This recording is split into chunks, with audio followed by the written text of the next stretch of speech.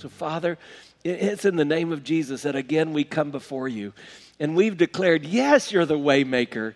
And yes, we trust in you, Jesus, and that is sweet. And yet so often we just don't, when things don't go our way or when change is too hard or where we find ourselves somewhere we don't really want to be, we put up our hands and we thumb our nose, and God forbid, but we, even in very, very explicit ways, we let you know that we don't want what you're offering.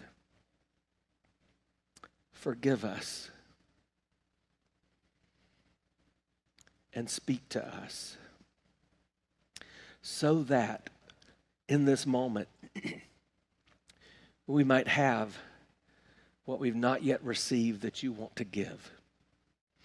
So that in this moment we might learn that which we've not yet learned that you want us to learn.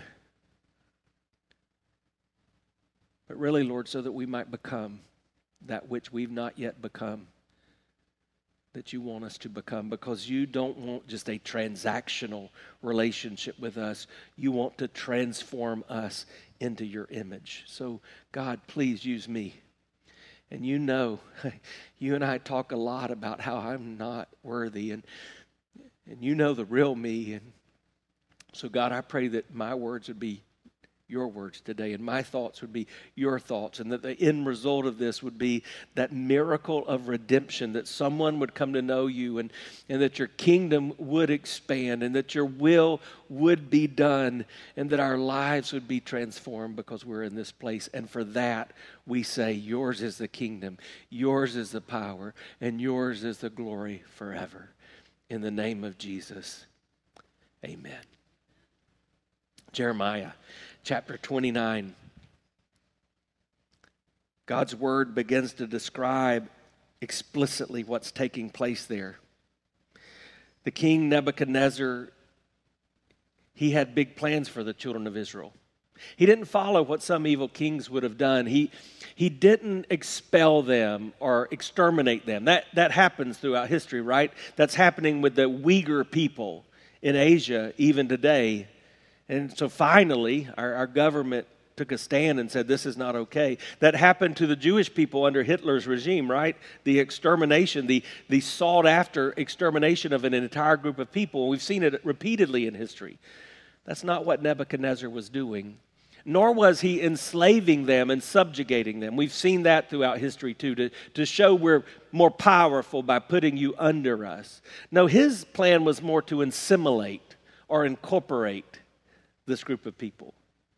Because he knew what the enemy today knows, that if we who are in the world get the world into us, we lose our power and effectiveness. So if Babylon got into the children of Israel, then man, Nebuchadnezzar would have really accomplished his goal.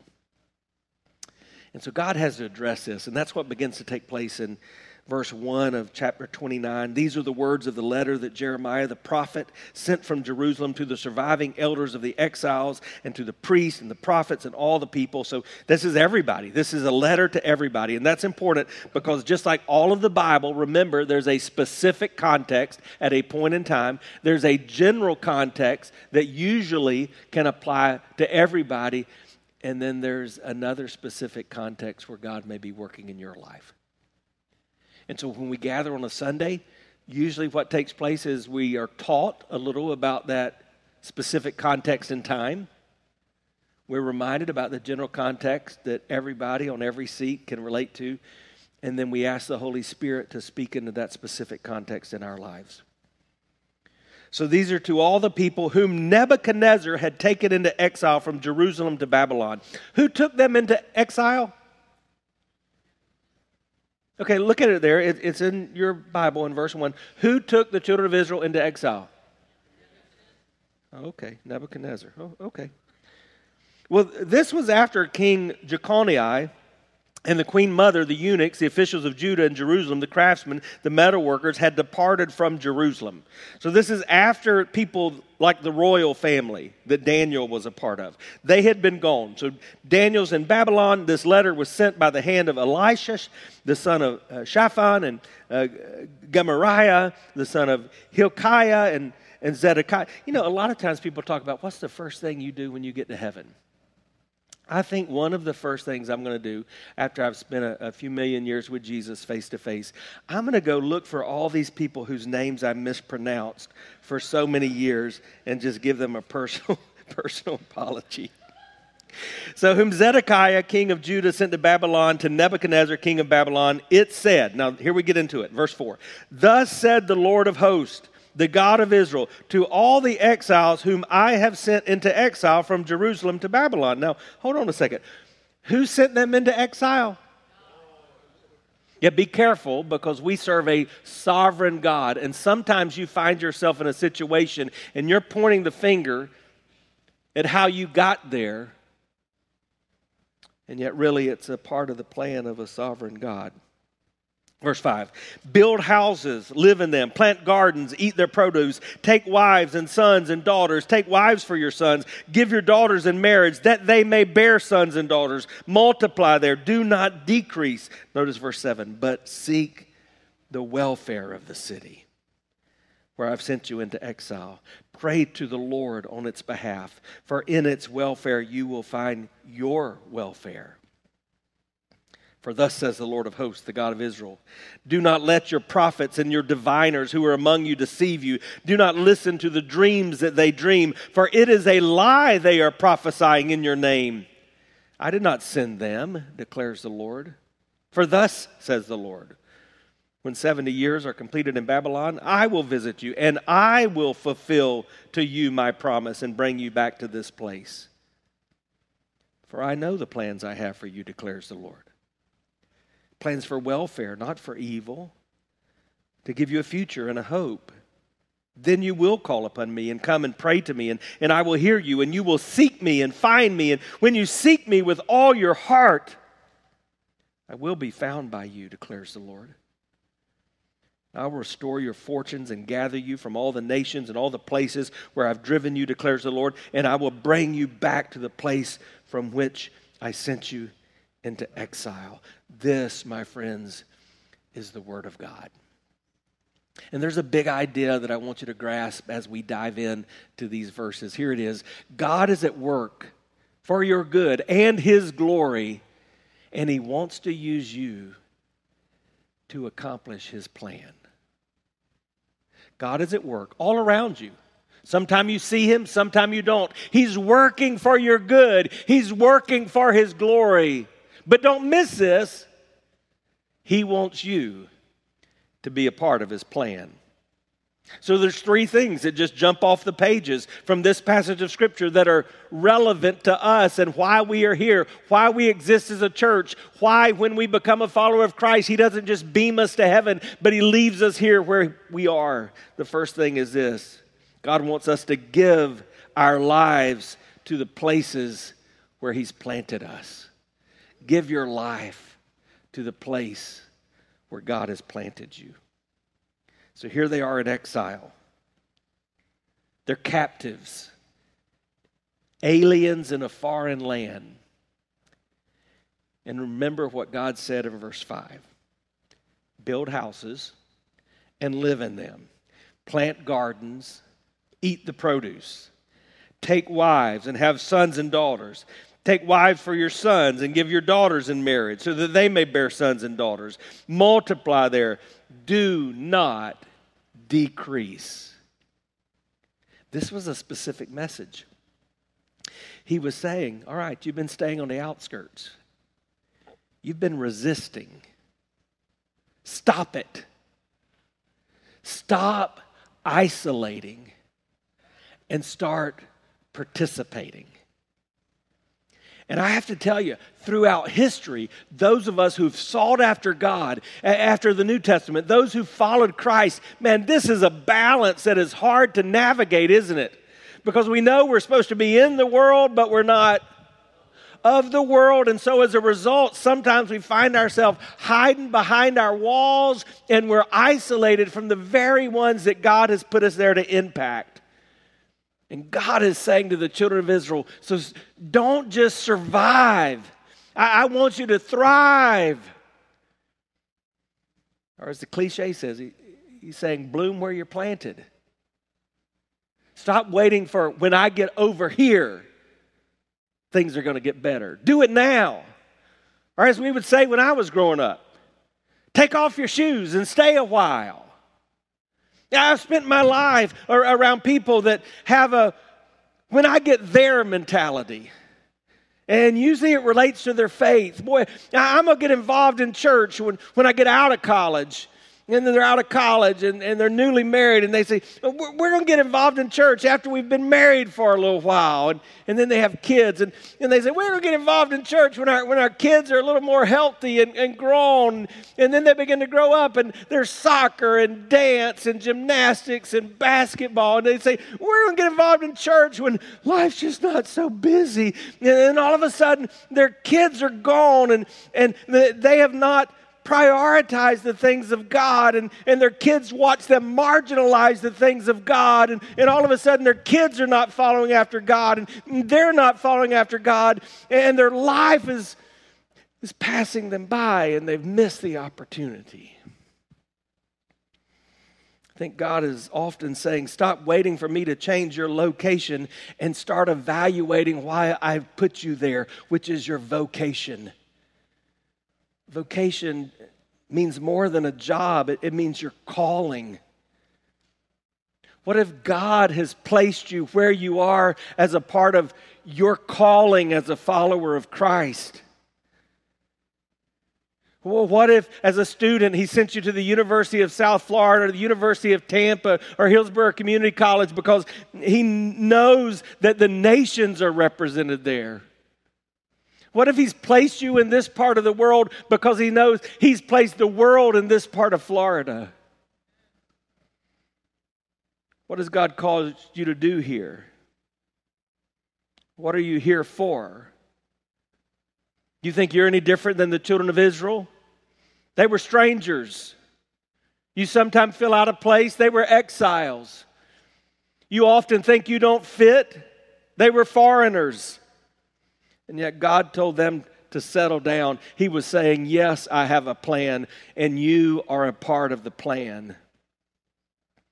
That's why I clarified for you how they got there. In verse 1, it says Nebuchadnezzar put them into exile. But in verse 4, and then again in verse 14, God said, I put you there. Where has God put you that he wants to use you? God was saying, I have a plan for my people, but I also have a plan for the city. And my people are the plan for the city. What if God put you right where you are right now so that you could make an impact for him and that you could make a difference for his glory? By the way, in case you're wondering, that's exactly what the Bible says. In Acts 17 in the New Testament, the Holy Spirit of God inspired Dr. Luke to tell us through the Apostle Paul that God determines our boundaries. So you thought you chose where you were going to live? Think again. God was orchestrating this part of his plan. What if you stopped thinking about where you're going next and started thinking about what you're going to do here now? I'm going to say that again because I think it was good. What if you stop thinking about what you're going to do next and start really asking God, what do you want me to do right here, right now? Like the children of Israel in Babylon, we, the church, we Christ followers, we struggle to find our place in society. And too often we run away because we're different.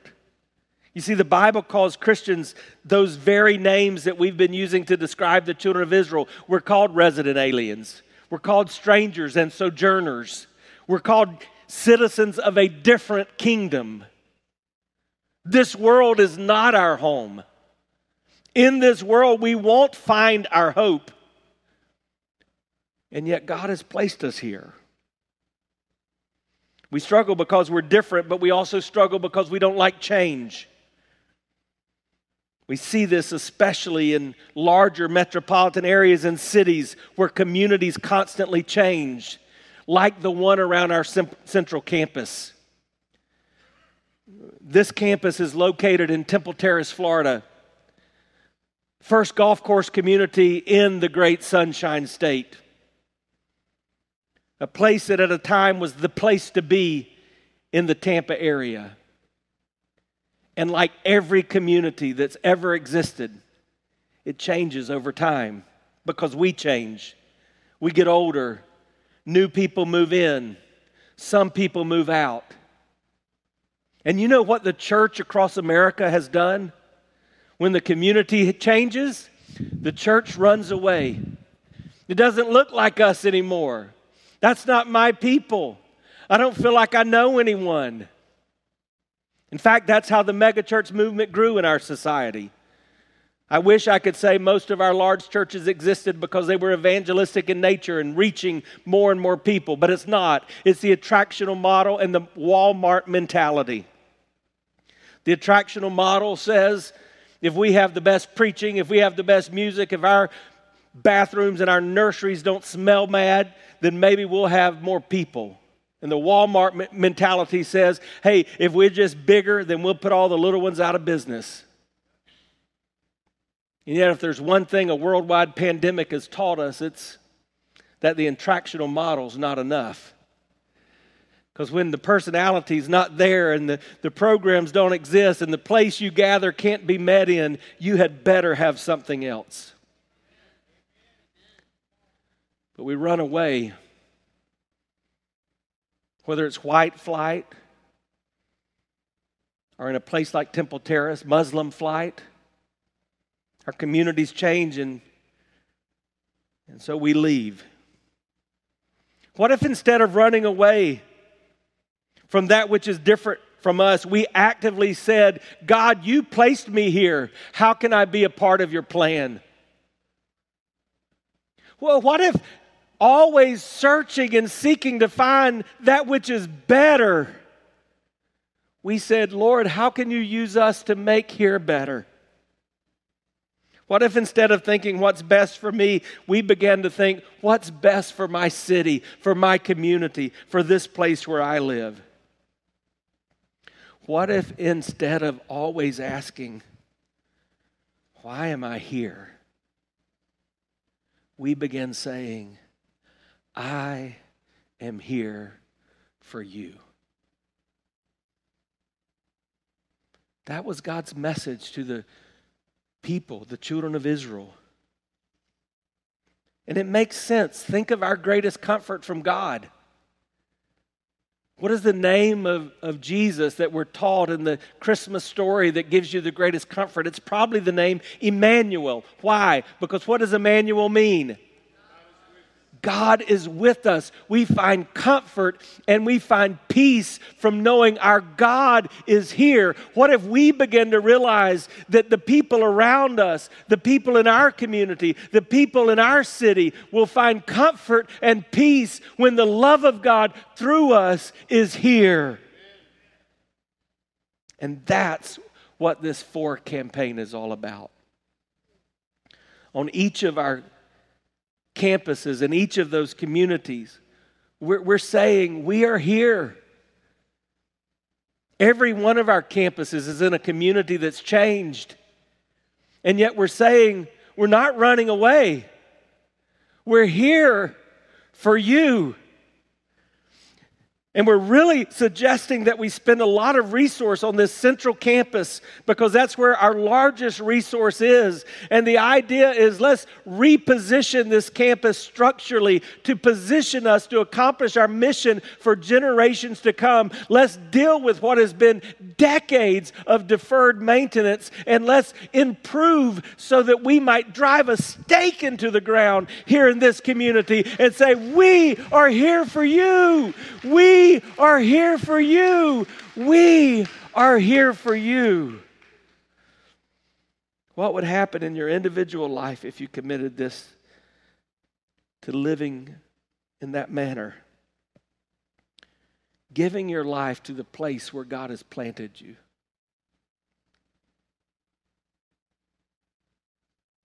What if you assumed that God was just going to leave you where you are?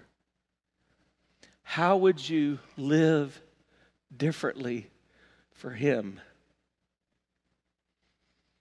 First, we see that we're to give our life to the place God has planted us. And by the way, I can't do that if it's all about me. If it's all about me, I'm a consumer, not a contributor. And in church, here's the way it plays out. If it's all about me, if I don't like the preaching, I leave. And I usually use an excuse, whether it's accurate or not. I say, I'm not getting fed. That's the same reason you stop going to a restaurant. You don't like what you're getting fed. That's a consumer. Or you say, I don't like the music.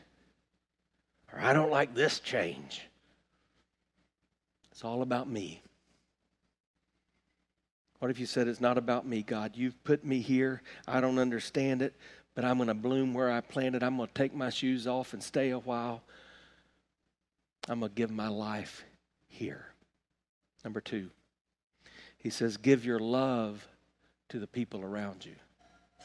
That's what's amazing. He didn't just say stay there. He didn't just say build houses. He went beyond that. Look at verse 7. But seek the welfare of the city where I've sent you into exile. Pray to the Lord on its behalf, for in its welfare you will find your welfare. Now think about that. They were captives. This was an evil king. And the God they serve is saying, seek their welfare and pray for them, your enemies. They would understand this because we know in the Psalms it says, pray for the peace of where? Pray for the peace of where, does the Bible tell us? Jerusalem. And love the city, it says in the Psalms. Well, now God is saying to the same people who are told to pray for the peace of Jerusalem, hey, you pray for your enemy and seek their welfare. And that word welfare is literally that biblical word shalom.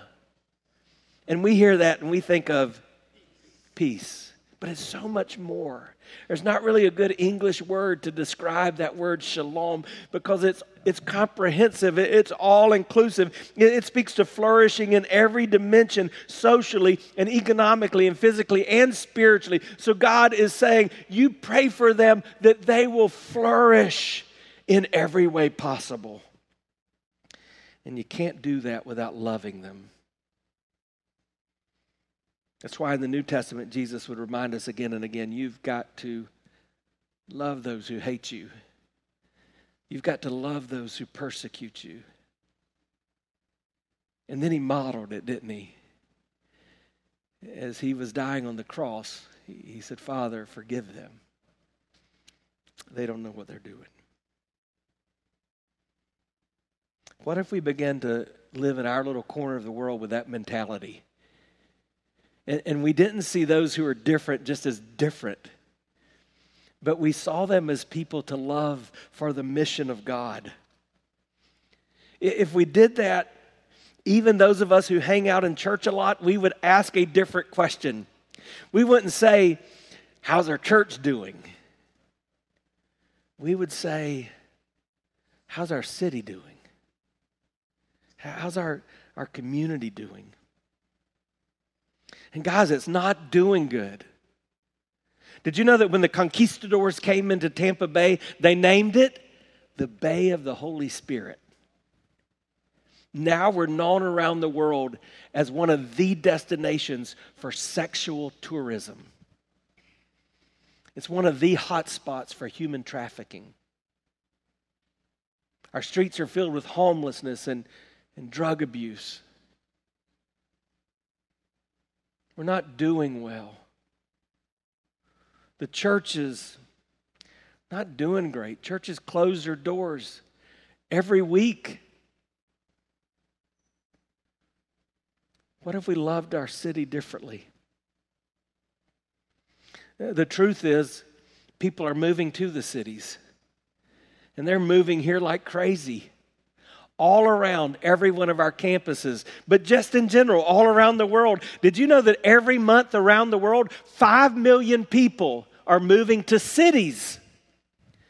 Some of you were cheering on the Atlanta Braves last night. Did you know that would be like saying a city the size of Atlanta, 5 million people, springing up new around the world every month? There are places in Africa, for example, where the countrysides are becoming desolate because people are moving to the big cities. And you know what Christians are doing around the world? Oh, they're different. They're running out. We're saying we would like to go where we're more comfortable, where the pace is a little slower, where it's easier for us. What if we changed our mentality and we ran to those we're supposed to be loving? How would it look?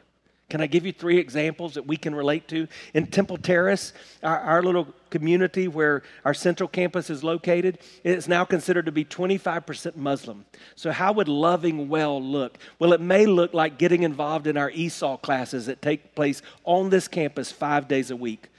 Where 4 days of this week, we could say there'll probably be more Muslims on our campus than there will Christians because they're coming on campus to learn English. And you don't have to be an English teacher. You don't even have to know another language just to show up and love them. You might need to be able to pour some Diet Coke into a cup or put out some napkins and serve some donuts. You might just need to be able to sit there and talk to them because they would love to have communication and conversation in English. But that's just a simple way. At our 6 Mile campus, did you know that every Friday night we feed hundreds of people? Let me explain that to you. We have folks that come onto the campus for a hot meal, a free hot meal. Most of them don't do that just because they'd rather come there than the Golden Corral. They go that because they can't afford another meal. So this week, let's say about 70 folks did that, and they hear the gospel every week. And then let's say another 70 to 100 people are met out on the streets because we send out teams to feed homeless people with meals as well.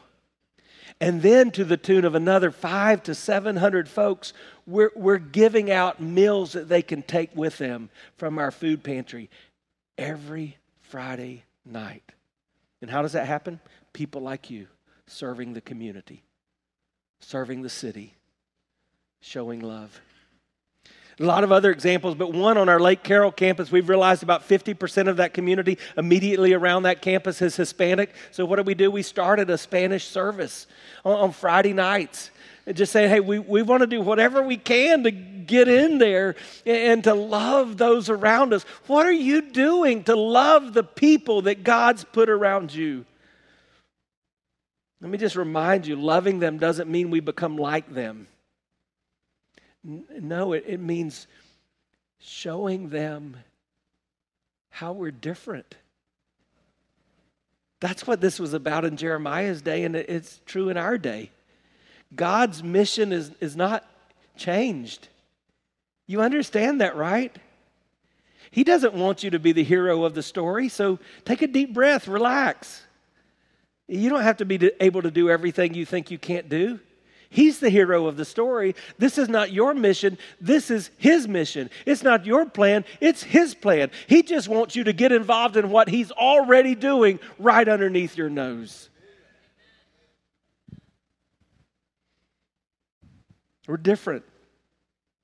The New Testament calls it ambassadors. And churches throughout modern history have taken that term and we've kind of programmatized it. And so in my church growing up, as a little boy, I was a royal ambassador. We even had a song, I'm royal ambassadors for Christ. What's an ambassador? An ambassador is someone from country A who's living in country B to represent country A to the people in country B. And God says, if you're a Christ follower, you are His ambassador. And that means, though you're not from this kingdom, you're living in this kingdom to represent the King. And so you may have to learn to speak the language in this kingdom. You may have to adapt to some of the cultures of this kingdom, but you don't blend in because you're different. You're an ambassador for the King. That's who we are. And when we realize that, boy, it makes a difference. It did in the early church. The early church grew by sharing the gospel and serving people when no one else would. Did you know that in AD 250, a plague struck the Roman Empire? We're not the only one to suffer from a pandemic. It killed an average of 5,000 people a day. At that time, Christians were only 2% of the known population. And yet they shone brightly. They made an impact. Dionysius, the bishop of Corinth, reported that most of our brother Christians showed up with unbounded love and loyalty. They never stopped sparing themselves, thinking only of one another. In heedless danger, they took charge of the sick. They attended to their every need, ministering to them in Christ. With them, they departed this life serenely and happy. Many, in nursing and curing others, transferred their death to themselves, and they died instead. But he went on to say, but with non-Christians, everything was quite different. They deserted those who began to be sick. They fled from their dearest friends. But the church ran in. That's how you show love. That's what a true friend is anyway, right? You show up when everybody else runs out. We run to those that everyone is running from. And I know what some of you are thinking. You're thinking, all right, but this is too much for me. Where do I start? Here you go. Everybody do this. That's where you start. It starts with one. One person making a decision to pray for and share the good news with. One person. Who's that one person in your family? Or the one person at your work or in your class? Who's the one person in your neighborhood that you know they're not walking with God? They don't seem to have a relationship with Jesus. Who's your one? I want you to think about that name and ask God to give you the courage to love them well. You give your life to the place God has planted you. You give your love to the people around you. But you give your best to the one who is for you. So this is where this passage gets interesting, because in verse 8 and 9, Jeremiah, speaking for God, says, don't listen to all the prophets who are telling you fake news. Right? It would be like me standing up. Imagine me standing up and say, hey, there's a lot of preachers out there that are telling you some bad stuff. Don't listen to them. Oh, so in fact, let me just do that. There's a lot of preachers out there telling you some bad stuff. Don't listen to them. And it's related to exactly the same thing Jeremiah was saying, because he said, there's these false prophets and they're telling you it's going to be okay. Don't worry. God's going to come back and get you in 2 years. And God says, I didn't tell them that. I never said that. Don't listen to them. He's going to go on to say, in fact, it's going to be 70 years. Some of you will die there. And some of you have been impacted by that same kind of false teaching today. You've had somebody tell you, if you just do this or if you just do that, everything's going to be happy in your life. You're never going to have problems. In all my life, I've watched as well-intended people buy into that kind of thinking, and then they face the problems, and they don't have any choice but to reject that kind of God and walk away from His church. Don't listen to that.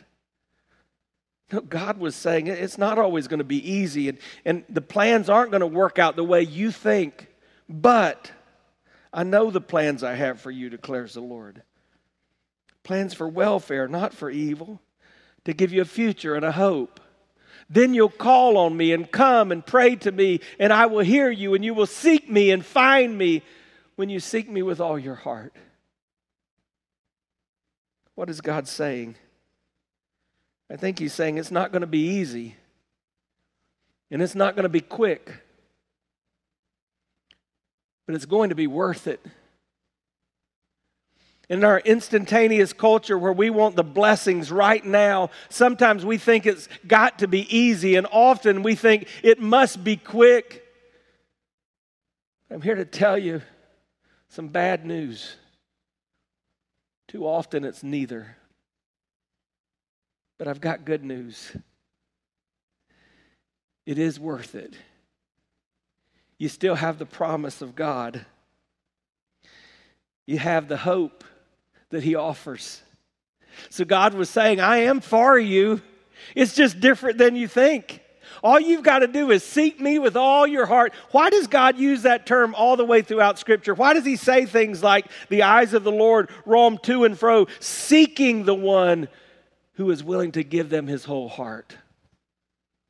It's because God wants your best. That's what He's given you, and that's what He wants from you. I know what I have planned for you. You're a part of that plan. So just give me your all and let me unveil it so that you can go on. This is a reminder of the gospel.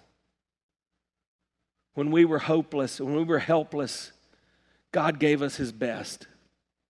He gave us His Son.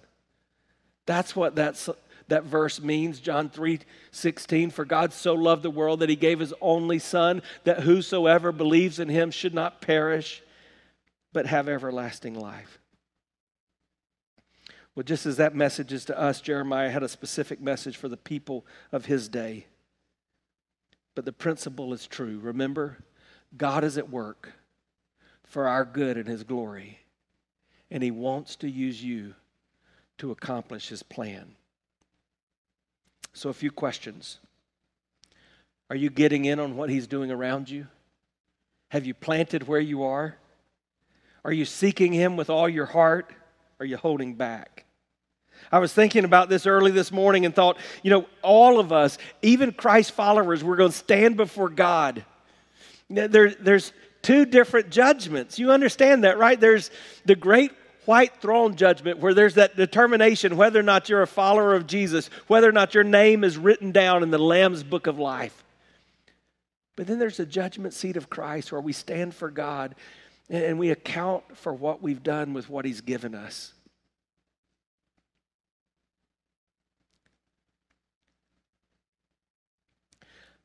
I want to be able to say, I gave you my best.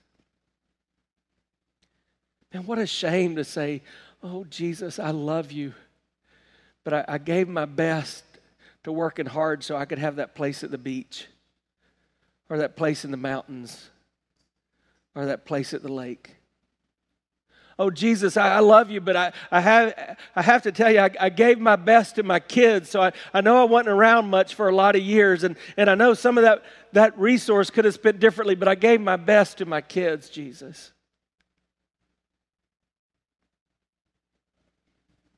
I gave my best to my career. I gave my best so I could drive a new car when I wanted to. What if instead I could say, I gave my best for you? That's what I'm asking you to do today. To be able to say, Jesus, from this moment on, by your grace and for your glory, I want to give my best for you. Because that's exactly what Jesus did. Just think about His journey. He left a pretty roomy place to come to a stinky city. He was a sojourner, a foreigner. This world was not His home. And yet, boy, did He love well. Romans 5 tells me that while I was still a sinner, Christ died for me. It's one thing to think about I'm supposed to love my enemies. It's another thing to realize that the Bible says I was an enemy of God. And yet He loves me. And then when He died on the cross for the forgiveness of our sins, He truly gave us His best.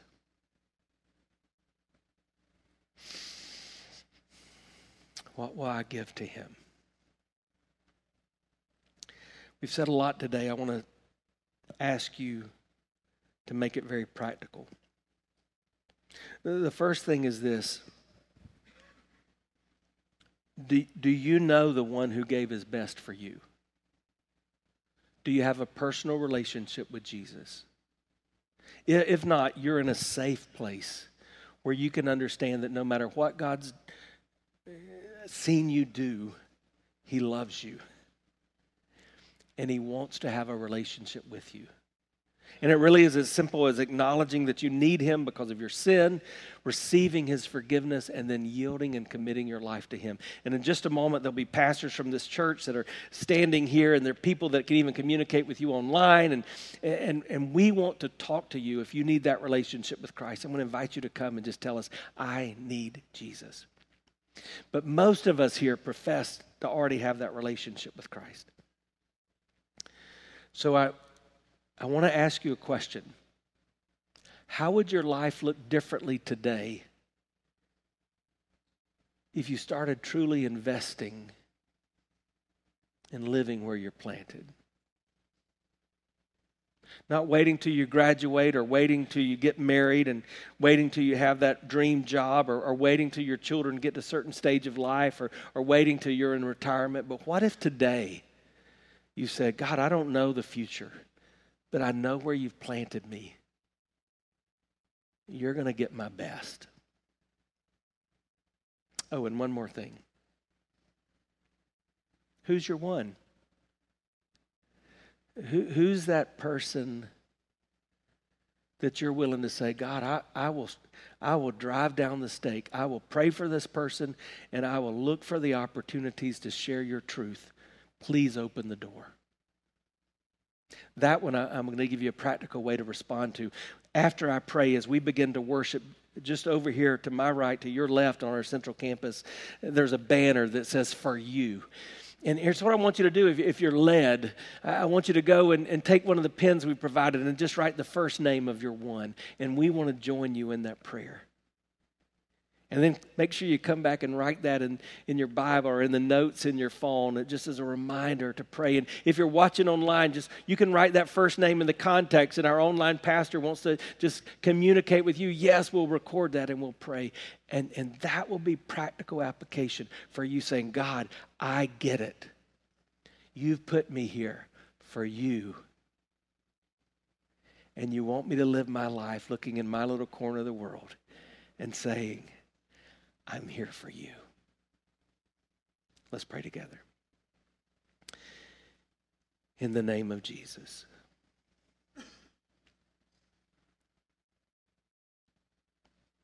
Thank you, Father, for the time we've had in your word. Thank you for the truth. We sense your presence.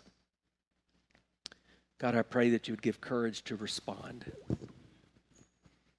Lord, I pray if there be a person here today that does not have that relationship with you, or perhaps they're watching online, that you would give them courage to begin a conversation. Here in this room, Lord, that you would give them courage to step out of their seat and come take the hands of one of the pastors that will be standing at the front of this room and just say, I need Jesus.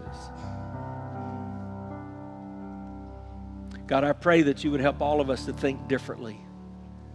Lord, that we'd stop thinking about what we might do someday and we would start thinking about what we can do and will do today. God, I pray that you would help us all to be mindful of our one. And Lord, that this simple exercise of writing down a first name would be a commitment in our lives for your glory. So Lord, use this time. This is for you. Even as I ask this in your name, Jesus. Amen. Would you stand together with us? Our pastors are here for you. You begin even right now to come to this board. You write down that first name as God leads you. Let's worship him together.